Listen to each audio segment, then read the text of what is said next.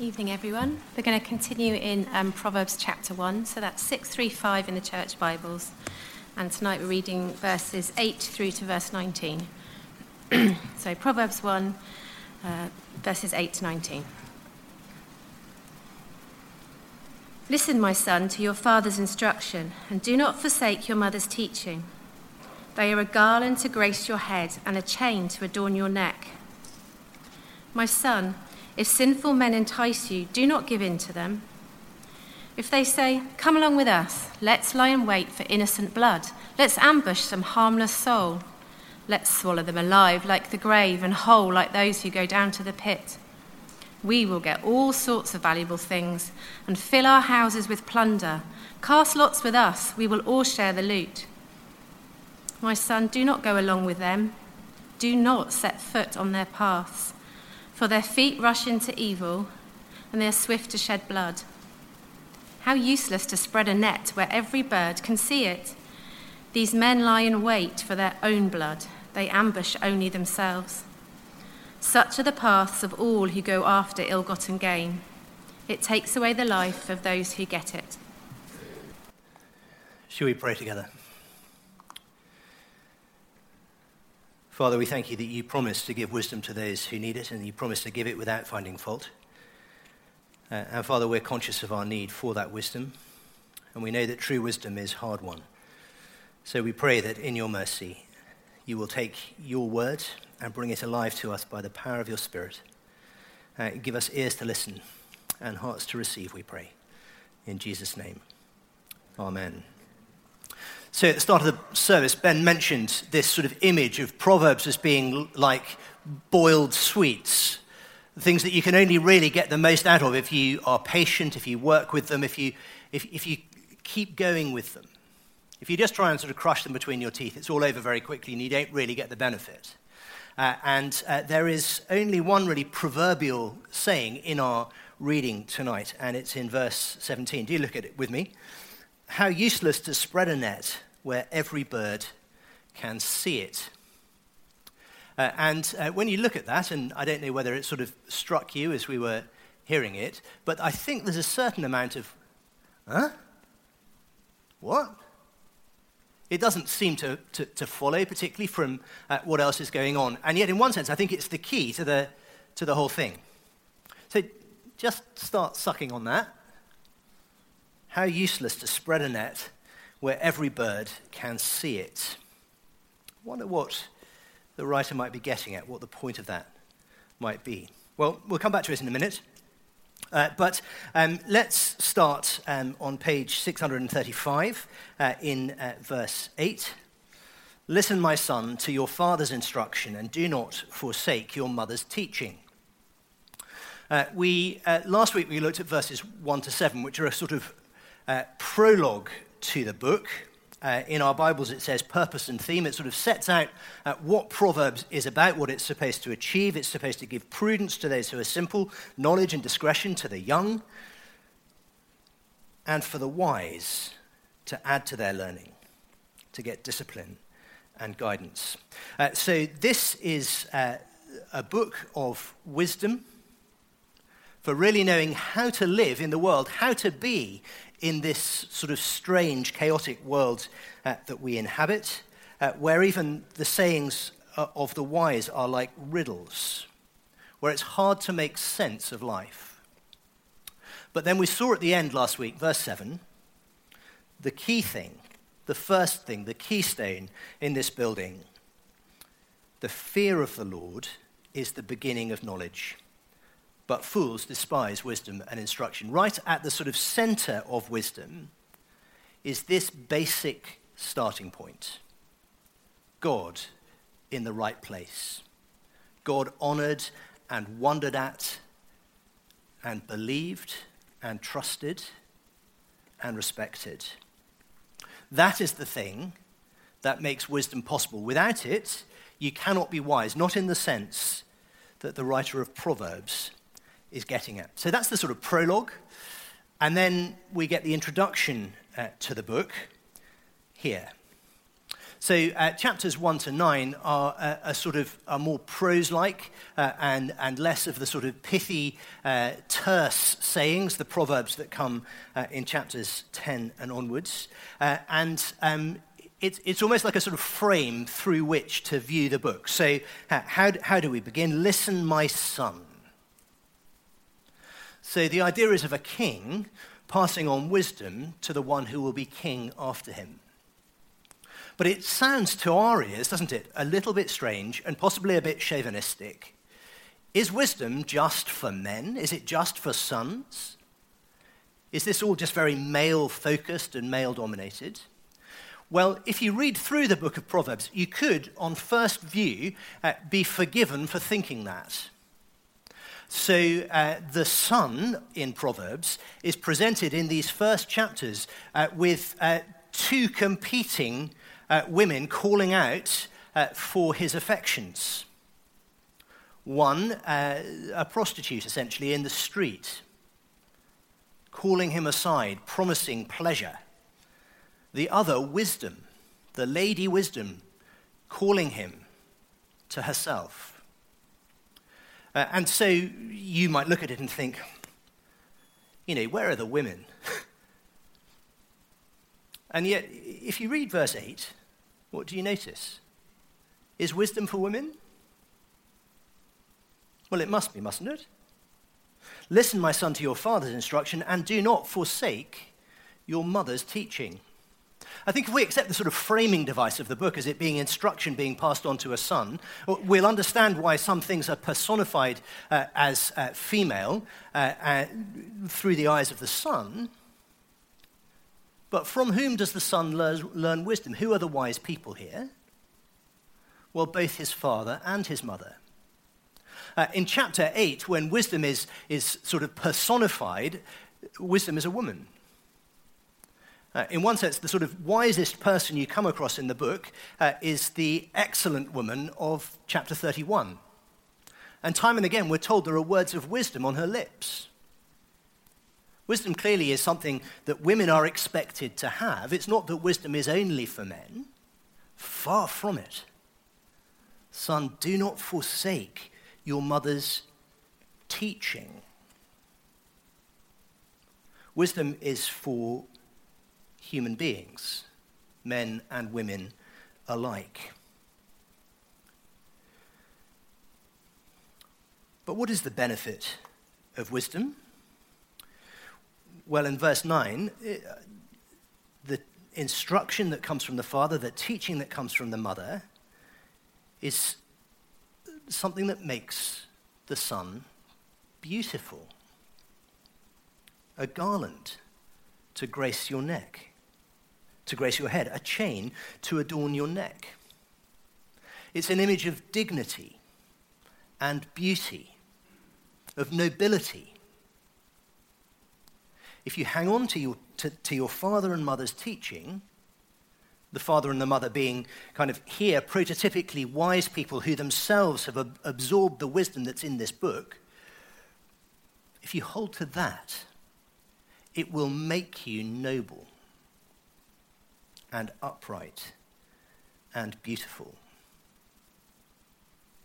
So there's one group, mother and father. Will you listen to them? Will you hold on to their teaching? And remember, this is advice given at least within the sort of framing of the book to a young man. But what's the alternative? What's the alternative to wisdom? There's not just one voice in this young man's ear. And we're going to look at what is the competing sound, the competing words, the words of the gang. If sinful men entice you, do not give in to them. So, for those of you familiar with the Old Testament of the Bible, there are lots of things there that immediately you sort of hear them and you think, that sounds familiar.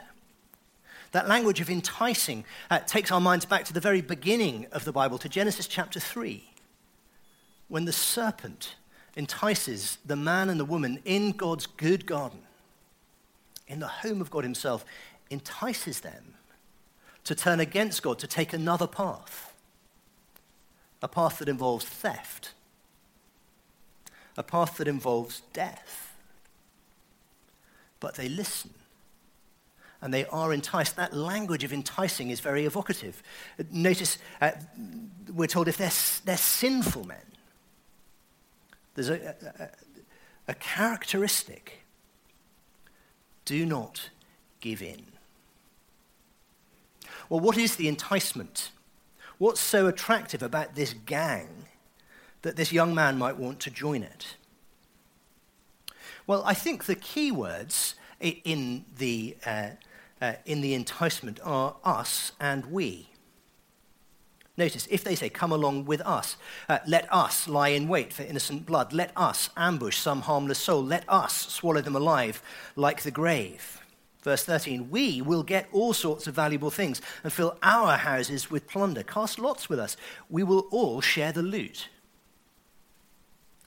There's a promise of belonging, of a community, of a group in which you will feel safe and powerful. So notice what they're suggesting they should do. We'll lie in wait for innocent blood, ambush some harmless soul. I mean, that's one of the great attractions, isn't it, for the young men and women who join gangs throughout this country. If you think about the sort of the urban street gang, there's that promise of belonging, but also the promise of a feeling of safety and power. It's easy to characterize people in the world as one of two sorts. You're either a victim or you're an oppressor. You're either the sort of person that things get done to, or you're the sort of person that does things to others. Which is more attractive? Do you want to be a victim? No, I don't. Then join us. We are the ones doing the doing, not being done to. That's what they're saying. We will give you strength and power and safety. And that's a heady promise, isn't it? For people who feel insecure and unsafe. You join the gang, you don't get picked on. There's the promise of mutual protection, a promise of safety, but also a sense of power, a sense of being someone, doing unto others before they do unto you. But there's also the promise of cheap riches, of huge wealth without any real hard work. We will get all sorts of valuable things and fill our houses with plunder. Cast lots with us, we will share the loot. So there's a promise of safety, a promise of belonging, and a promise of profit. And it's all easy. All you've got to do is join. All you've got to do is become one of us.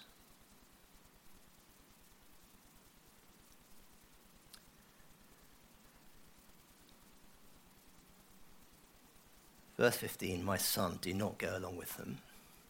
Do not set foot on their paths. I wonder if you're familiar with the idea of a plausibility structure. It's a sort of psychological idea or a sociological idea that explains how groups of people sort of share beliefs and they mutually reinforce their view of the world together. And advertisers use it a lot. It's called herd marketing. It was famously introduced in, probably not the first example of it, but a classic example of it in 1959 with the release of Elvis's Gold album. And I don't know whether you can quite see on the screen, but it says 50 million Elvis fans can't be wrong. There's this huge number of people who know that Elvis is brilliant. You're not taking a risk by buying an Elvis record. It immediately went platinum. And herd marketing says, you know, look, come with the crowd. because we are herd animals. We move in packs. And it is much easier to believe something if the people around you believe it. And so the father says to his son, don't go with them. Don't even start down their path. Verse 15, don't set foot on their paths. And the whole thing of a plausibility structure, you see it the other way around in the post office scandal. I don't know if you've seen this ITV series yet, Mr. Bates versus the post office. Sam and I sat down to watch one episode last Saturday night and then ended up going to bed quite late because it was very compelling. We watched all four. But it's described as the biggest miscarriage of justice in British history. Well, all these sub-postmasters who had faulty software given to them by the post office, which meant that their accounts weren't right. And initially, they were just expected to make up the differences out of their own pockets. But then in the end, lots of them ended up getting prosecuted. 550 of them, in the end, triumphed over their post office in the High Court. But what each one of them was told when they rang up, when they first rang up and when they were reporting problems, they were told, well, you're the only one. No one else is having these problems. You're the only one. They were isolated. They were led to believe they were essentially going mad. Well, no one else is having these problems. I don't know what's wrong with you. Being isolated, being the only one who thinks a certain way, who believes a certain thing, is psychologically incredibly difficult. And the effect on these people was appalling. And if you haven't seen the show, I do recommend it to you. It is really interesting.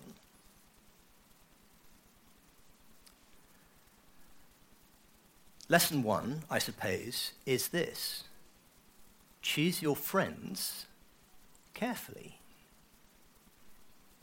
When sinners entice you, do not go along with them. Don't even set foot on their paths. It's a cliche, isn't it, to talk about people getting in with the wrong crowd, but you know the pattern. If your friends are going in a direction, you're going with them. So choose the company you keep with great care. It works in the negative, but it also works in the positive, doesn't it? Actually, I remember someone using this example here, not so long ago, the Scottish minister visiting the house of a man who'd given up attending church. And he said, I'm fine, I'll just be a Christian on my own. And the minister didn't say a word. There was a roaring coal fire there where they were sitting together, and he just went and took one of the coals out of the fire and put it on the hearth. And they both watched together as the coal turned from a beautiful glowing orange and gradually just went dark and cold. He popped it back in the fire. It began to glow with the rest of the coals. The minister didn't utter a word, he just went out, and of course the man was in church on the next Sunday. As Christians, we need each other to actually just remind each other of the truth that we share. We just need to recognize that just always being the odd one out, never being with people who see the world through the same lens that you do, is enormously difficult. Nigh on impossible. But of course, it's not just young people joining gangs, is it? That's not, Proverbs 1, verses 8 to 19, the summary of this is not, don't join a gang. That's what's on the surface of it, but that's not applicable to most of us. No one's inviting me to be in their gang. Just imagine. But of course, the post office is still up there. The corporation is like a gang, isn't it? So the post office suppressed the information about what was going wrong with their computer systems and continued to pick off and prosecute innocent people. Why? Well, if this testimony from the CEO is to be believed, it was essentially to protect the reputation of the post office. The corporation can act like a gang, can't it? It can say, well, look, we know this isn't a great thing to do, but actually the end justifies the means.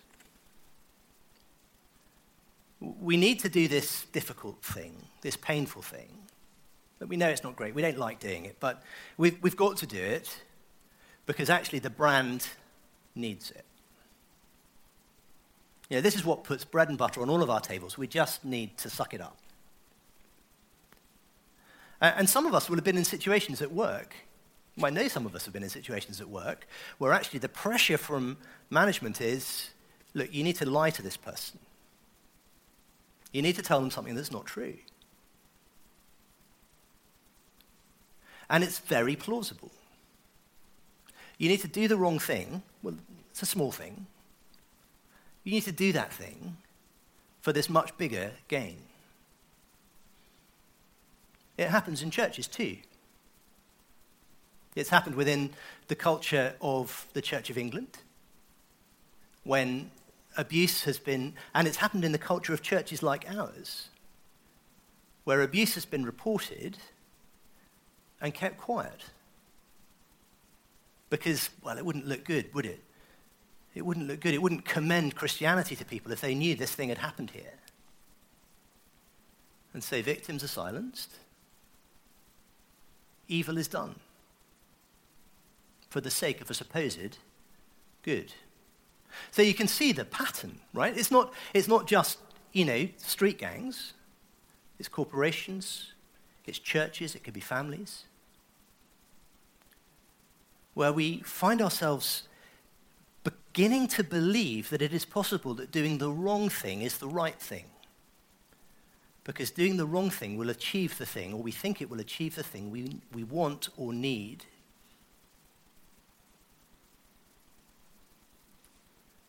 So that's the second lesson. The wrong thing can seem right because it promises a good result. So when sinners entice you, they don't entice you by saying, let me just do something awful in your life. They say, look, this is the way to blessing. This is the way to flourishing, to success, to plenty. And it is plausible. And it sometimes even seems to work. But how useless to spread a net where every bird can see it. Now, I wonder what you think that means. What do you think it means? It's a senseless action, isn't it? To set a trap for something that can see the trap you're setting for it. It's a senseless action. Traps need to be stealthy. They need to be unseen, unobserved. So if you spread a net for the bird and you sprinkle the bird seed there, the birds are all going to go, yeah, but I've seen the net. And the idea is, look, even birds are clever enough to see the net, to see the trap, and not be caught. I think that's the point of verse 17. And it's deliberately to add spice to what comes next. Because what seems so plausible, so worldly wise, what seems to make perfect sense is actually complete nonsense. The promises they make are, well, mad. Look what he says. These men lie in wait for their own blood. They ambush only themselves. Such are the paths of all who go after ill-gotten gain. It takes away the lives of those who get it. Why? Well, the fear of the Lord is the beginning of wisdom. You see, what these people don't take into account, you think, well, there's no comeback. We go after harmless people who can't do anything back to us. We get what we want. They forget that there is a God in heaven, a God to whom they will answer. And so, whilst they think they're being clever and sophisticated and worldly wise, what the people who go after dishonest gain, the people who become oppressors, the people who do violence to others, they're actually lying in wait for their own blood. They're setting a trap. And it's even worse than the person who sets a trap for the birds in front of the birds so the birds can see them doing it, and even the birds are sensible enough not to fly into the trap. It is so mad that they're actually setting a trap for themselves. I think that's the point. It is not rational to live in God's world as if God wasn't there. And this section points us back. I was so pleased that Catherine read a bit of Psalm 1 to us, because that's absolutely what's on my mind. We didn't confer beforehand. But that language of not setting foot on their paths just points back to Psalm 1. This is the worldview underneath Proverbs. The worldview of Psalm 1. Let's just read it all together. It's on page 543. I don't mean let's read it all together. I mean I'm going to read it and you're going to read along with me, right? So, blessed is the one who does not walk in step with the wicked, or stand in the way that sinners take, or sit in the company of mockers, but whose delight is in the law of the Lord, and who meditates on his law day and night. That person is like a tree planted by streams of water, which yields its fruit in season, and whose leaf does not wither. Whatever they do prospers. Not so the wicked. They're like chaff that the wind blows away. Therefore the wicked will not stand in the judgment, nor sinners in the assembly of the righteous. For the Lord watches over the way of the righteous, but the way of the wicked leads to destruction. Proverbs 1 verse 19, such are the paths of all who go after ill-gotten gain. It takes away the life of those who get it. It promises the good life, but it brings death. So there's the big point. The existence of God changes everything. If God is there, it is stupid to do evil, even when it seems good. If God is not there, well, it's a complete free-for-all. But he is. Now, Proverbs points forward to Jesus, who is the wisdom of God, who is the one greater than Solomon, who personifies all wisdom. And it seems to me important to point to him now. It may be that you sit there and you think, okay, well, what I'm getting from all this is that it's good to live in God's world as if God was there, to remember that I'll stand before him in judgment. And that's right. It's good to choose friends who are going to help you on the right path rather than leading you down the wrong path. And it's a huge mistake to choose as your kind of cohort of people who are going to lead you astray. But it may also be that you're sitting there and you're thinking, well, actually, I've done some things in my life that I'm really not proud of, and I've walked down that path, and I'm on that path. What then? If that path leads to destruction, if I am going to have to face my Creator one day, what then? What good news is there for me in this? Well, the God of wisdom, who caused Proverbs to be written, showed his wisdom in the most extraordinary way. He went completely against the ends justify the means culture of the world. He refused simply to become just another oppressor, to use his power to get his way. He sent his son Jesus into the world, who refused to go along with the way of the world, both of the Roman authorities, but also of the religious leaders of his time, who were corrupt. And for doing good, he was killed. And it looks like a complete defeat. When Jesus died on the cross, it looked like victory for the powers opposed to him and complete defeat for him. And yet, what the Bible tells us and what his resurrection from the dead demonstrates to us is that far from being a defeat, his death was an extraordinary victory. Because through it, he won the world back to himself. That's the story that the meal we'll share in a moment tells. That all those wrong decisions, all those evil thoughts that come from our hearts, all the stupid things that we've done, Jesus bore them himself when he died, so that we could live as if we had been the wise son of Proverbs chapter 1. A garland for our heads, he wore a crown of thorns. A chain to adorn your neck.